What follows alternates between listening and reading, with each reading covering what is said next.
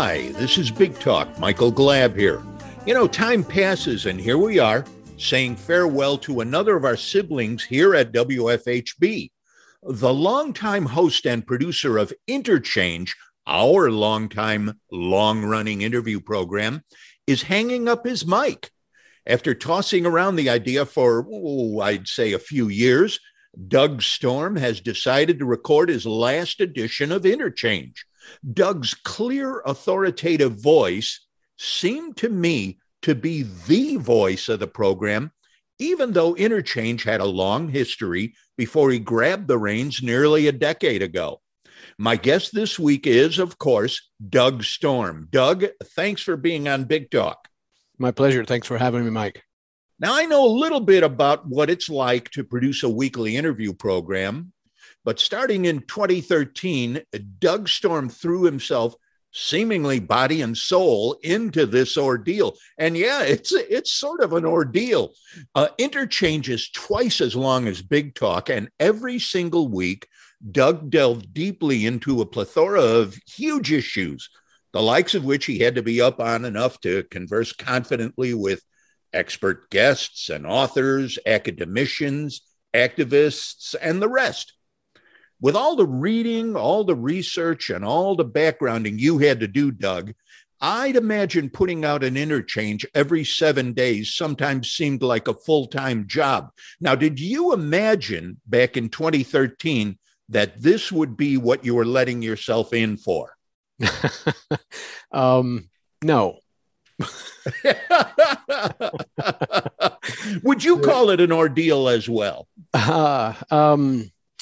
You know, I don't think I would call it an ordeal. You know, when you get to a certain point, you're really working with and for some idea that you have of the program. And it can take a lot of time, a lot of energy, but it's not an ordeal. It's just an effort in some sense to put something there that, one, you want to be proud of, and two, that you want to be something that people might return to over and over again if they felt like it. It's a weird medium to kind of think like that about.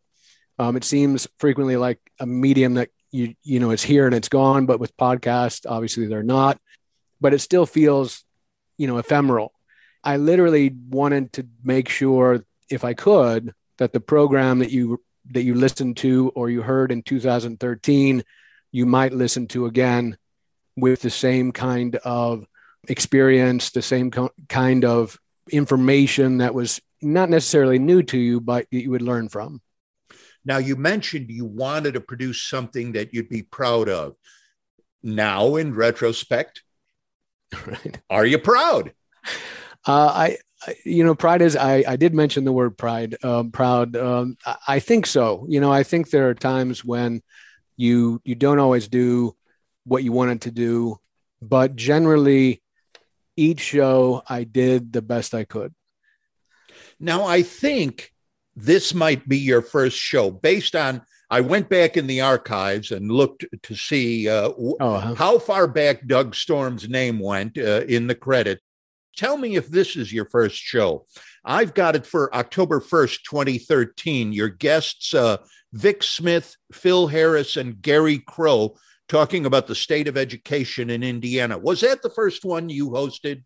I don't think that was. I think that I might have had a conversation with Colin Allen, who was a philosopher here at the time. He's since moved on to the University of Pittsburgh, I believe. I think I did a show with him on automation, machine learning, robots, that kind of thing, automated cars.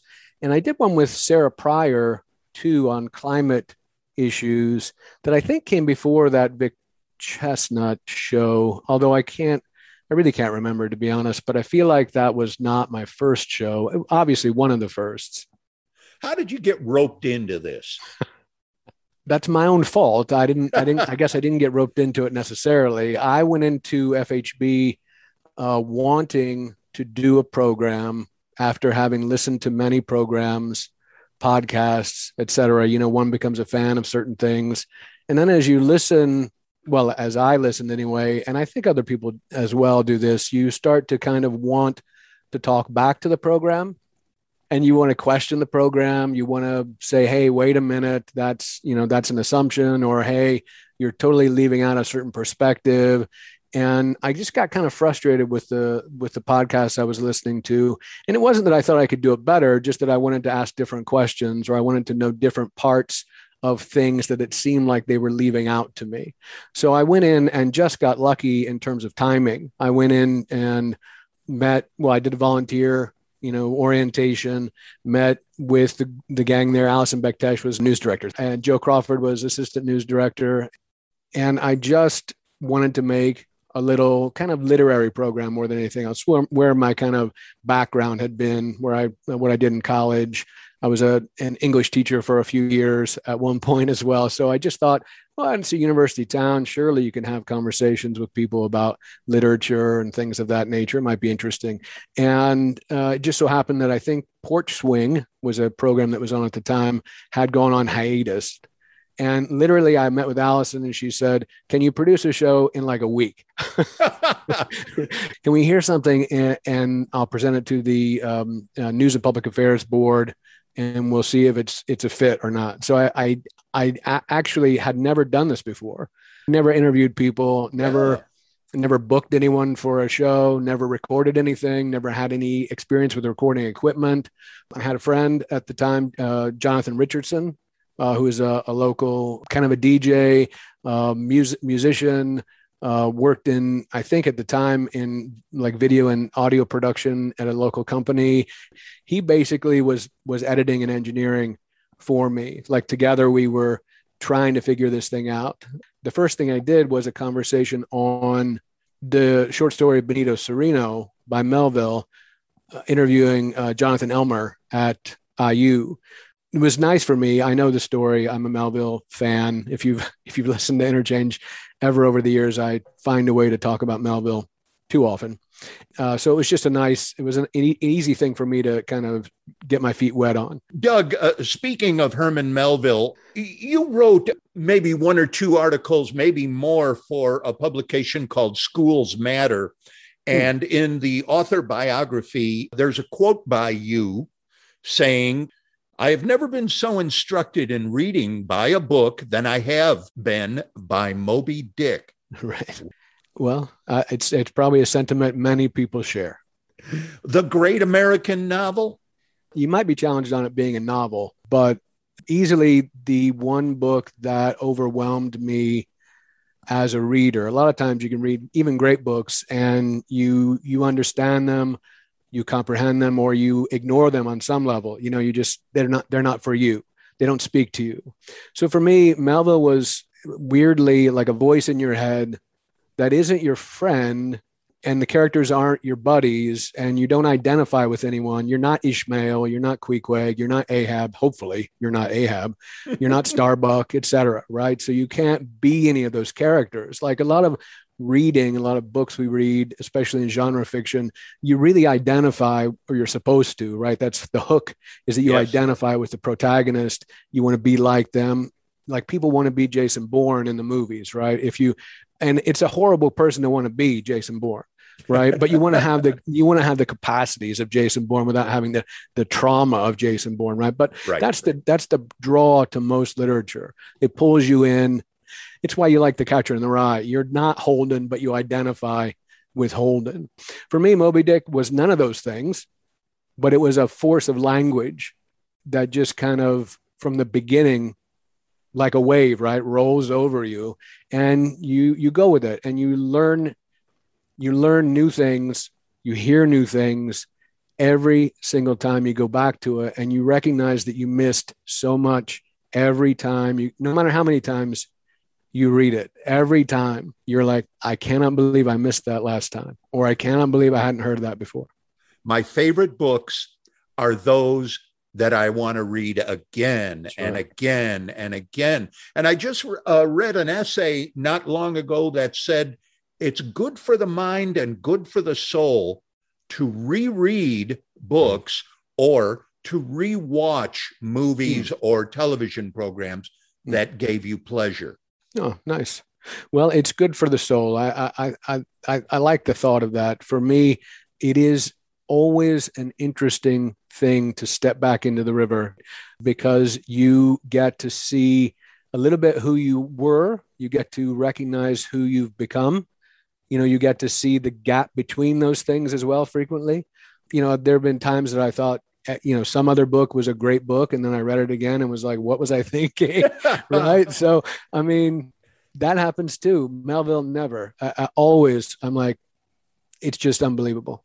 Speaking of re-listening, for instance, to something you've heard before, you can listen to Interchange, hosted by and produced by Doug Storm, who's our guest this week here on Big Talk. You can listen to it as much as you want on the WFHB website. Go right to the podcast. Now, Doug, before you took over at Interchange, there were a whole gang of hosts. I'm going to mention some of them. There was Daryl Nair, Andy Mahler, Lisa Morrison, good old William Morris, brother William, Helen Harrell, Allison Bektesh, who you've already mentioned, Ryan Dawes from up now in Minnesota Public Radio.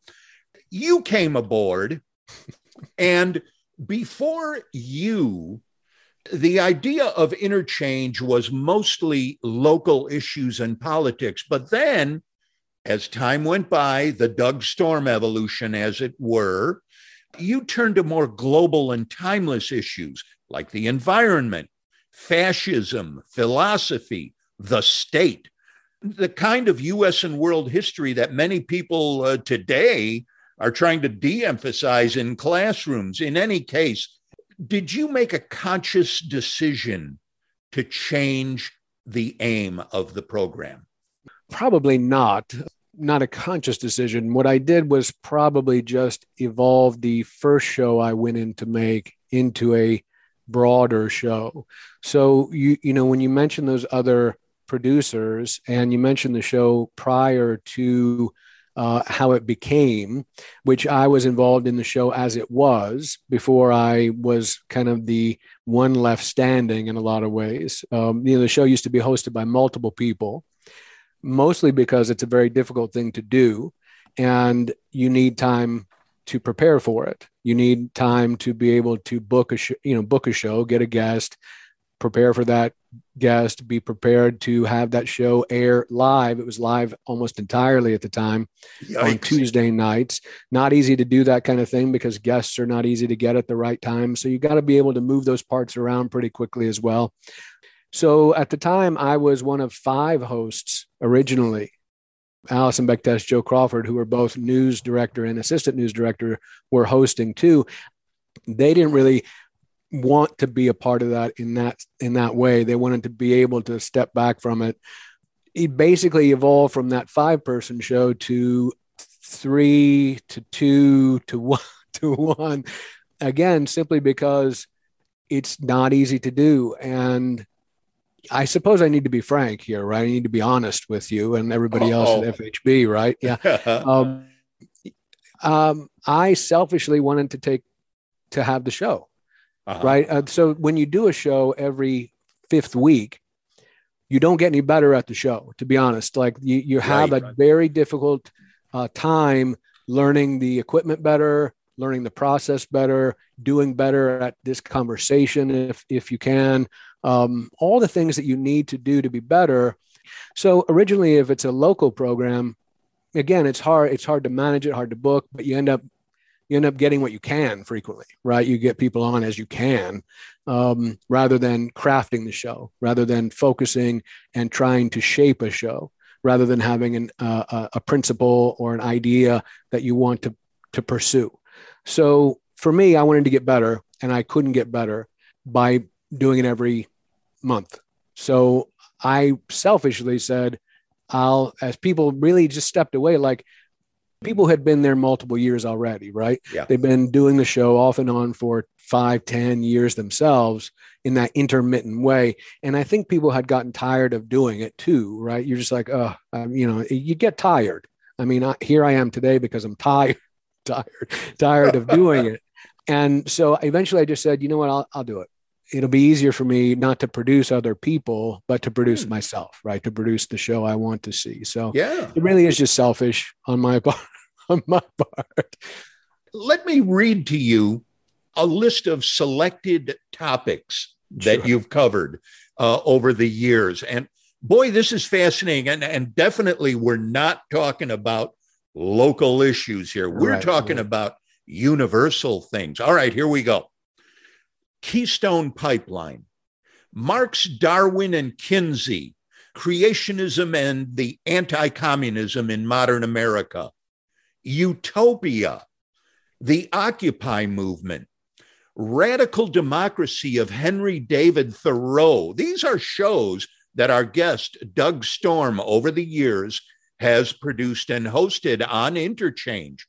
Facing Down the Past, The White South Shakes Its Whip. Great titles, by the way, too. Leon Trotsky or The Revolution Betrayed. The list just keeps on going. The Public University in Crisis. Now that brings me to something. Doug, I think you're a little uncomfortable, perhaps, with some of the things that are going on in academia. Let me go back to, you had a blog. It was called The Common Errant, or did I say that correctly? Errant. Okay. Yep. The Common, like you were a knight errant. Right. Correct. In any case, you had a quote in there that said, "Too many of us have been awarded luxury and ease and the gift," in quotes, "of philosophical and scientific knowledge." You were talking about the calculus of harm, and you were talking about academia, I believe. What's the problem with academia? Well, that's a big question. It sure is. Obviously, I might be marginal. Let's not even say marginally. One can be hypocritical of criticizing academia when generally your guests, your programs, your authors that you talk to are academics for the most part. I have always said, and friends of mine say too, who like the show or who listen to the show and talk to me about the show, there's a particular perspective it comes from. It's what we might call an American studies radio, or which is again not a unique thing. You can pretty much listen to a show like this show, like Interchange. It won't be the same format. It won't have the same music. It won't have, it won't be the same, but it'll have the same kind of content, which is generally a critical perspective on the world as it is. And generally, the university is a troubling element of everything else that's troubling in the society. It's not like it's unique as a uniquely bad thing in capitalist America. It's one of those institutions that dominate many places and many ideas. That's its role. So it's not like it's a unique critique to say the university is problematic or has difficult aspects to it because it sits in a town, it dominates the town, it's the power in the town frequently in a city.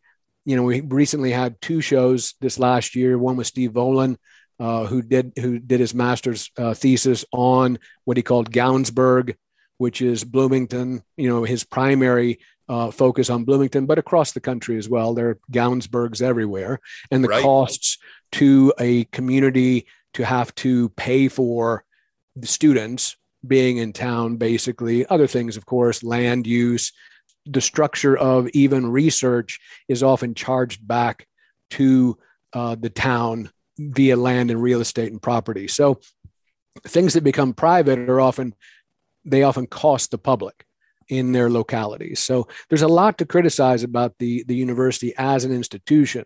And there's obviously a lot to criticize about what the university is made up of. In this town, we've got obviously a focus on business education. Again, these aren't unique things. And I'm not the first person that would criticize business education because it focuses solely on this one world, one perspective view, right? And it doesn't strive to do much else. And the university pays it that way too. Like those people get a lot of money to be in those positions. Now you can do any kind of review of academic salaries, and you will quickly know what the ideology of the university is. Where it puts its money is what it's doing. It's what it's for. So this particular topic is 17, 20, 30 shows. Yes. right? Yeah. It's just a fact. And it's not that I'm critical of any one particular person. I'm not critical of IU. I work for a university. My day job, right? The job that I do that pays me money. I work for Johns Hopkins University, a private institution. Surely lots to argue about there as well, to point to that's problematic there. You brought up the idea that we're living in capitalist America. And Sure. I'm going to throw another quote at you from the Common Errant, which was your blog. Slavery is the economic model the U.S. has always followed, even after its abolition. Property is the foundational principle. Doug, you've never been afraid to state your opinion. You've never been afraid to state your case. But I'm going to ask you, does this mean you're a radical? Well, I'd like to be a radical. I'm not sure I'm a radical. I'm not sure who's radical. I'm not radical. I'm a guy who has talked on the radio.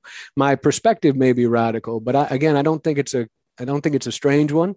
And it seems to me it's been growing, obviously, as we continue to be struggling in our current environment with COVID, with the difficult issues of even, what kinds of jobs we have, with the world as it is, with climate change.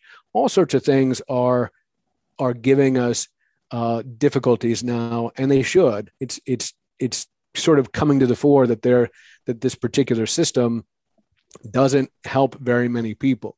It helps a very select few people, and that's across the globe. It's not like capitalism is American.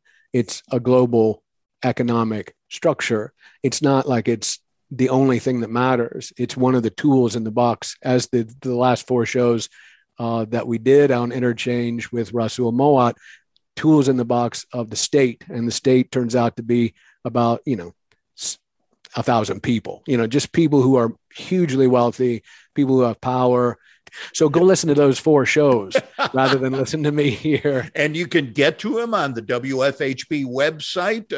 Go to programs and pull down Interchange. The longtime host and producer of Interchange, Doug Storm, is stepping down. He's moving away from it.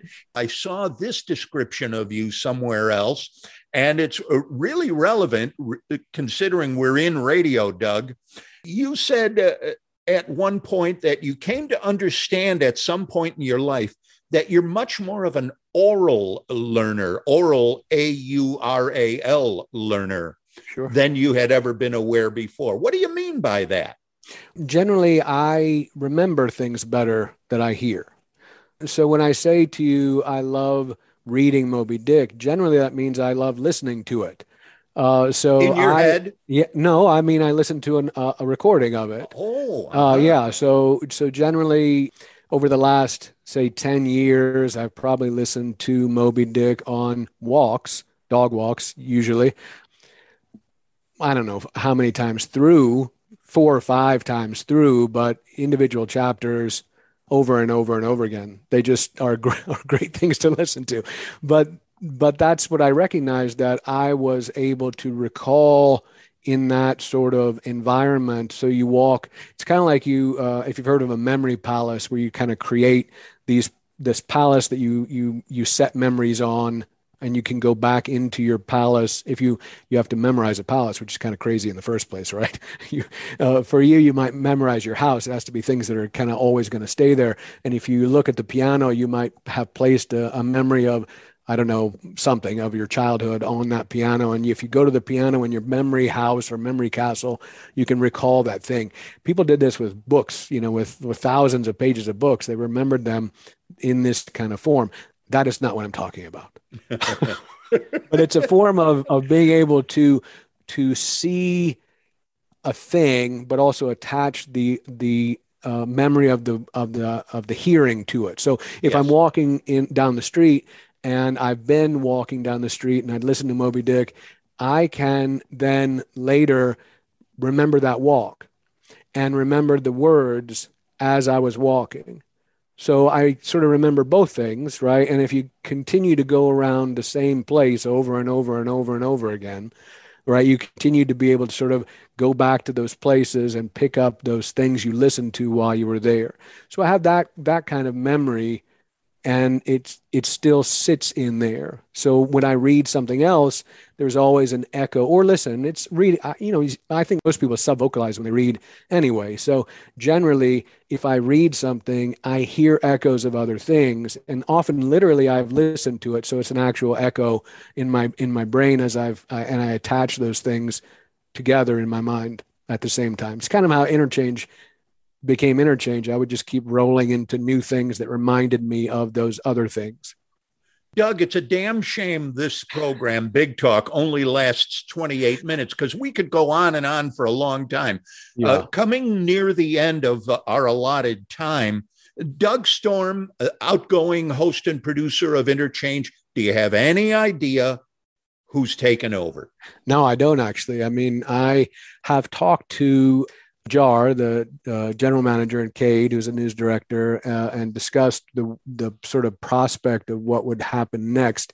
To my knowledge, there's what I think I would call, or I think they would call themselves, a collective of producers and interviewers that are trying to get some content together to go on the air. I can't say it'll be similar or dissimilar.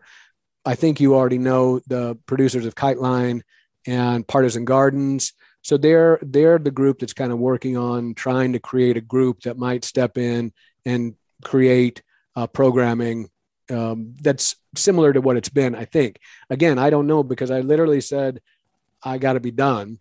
I might, if I feel like it, I might interview somebody on my own interest, right? It won't necessarily be intended as an interchange, but if I feel like it, I might talk to somebody and record something.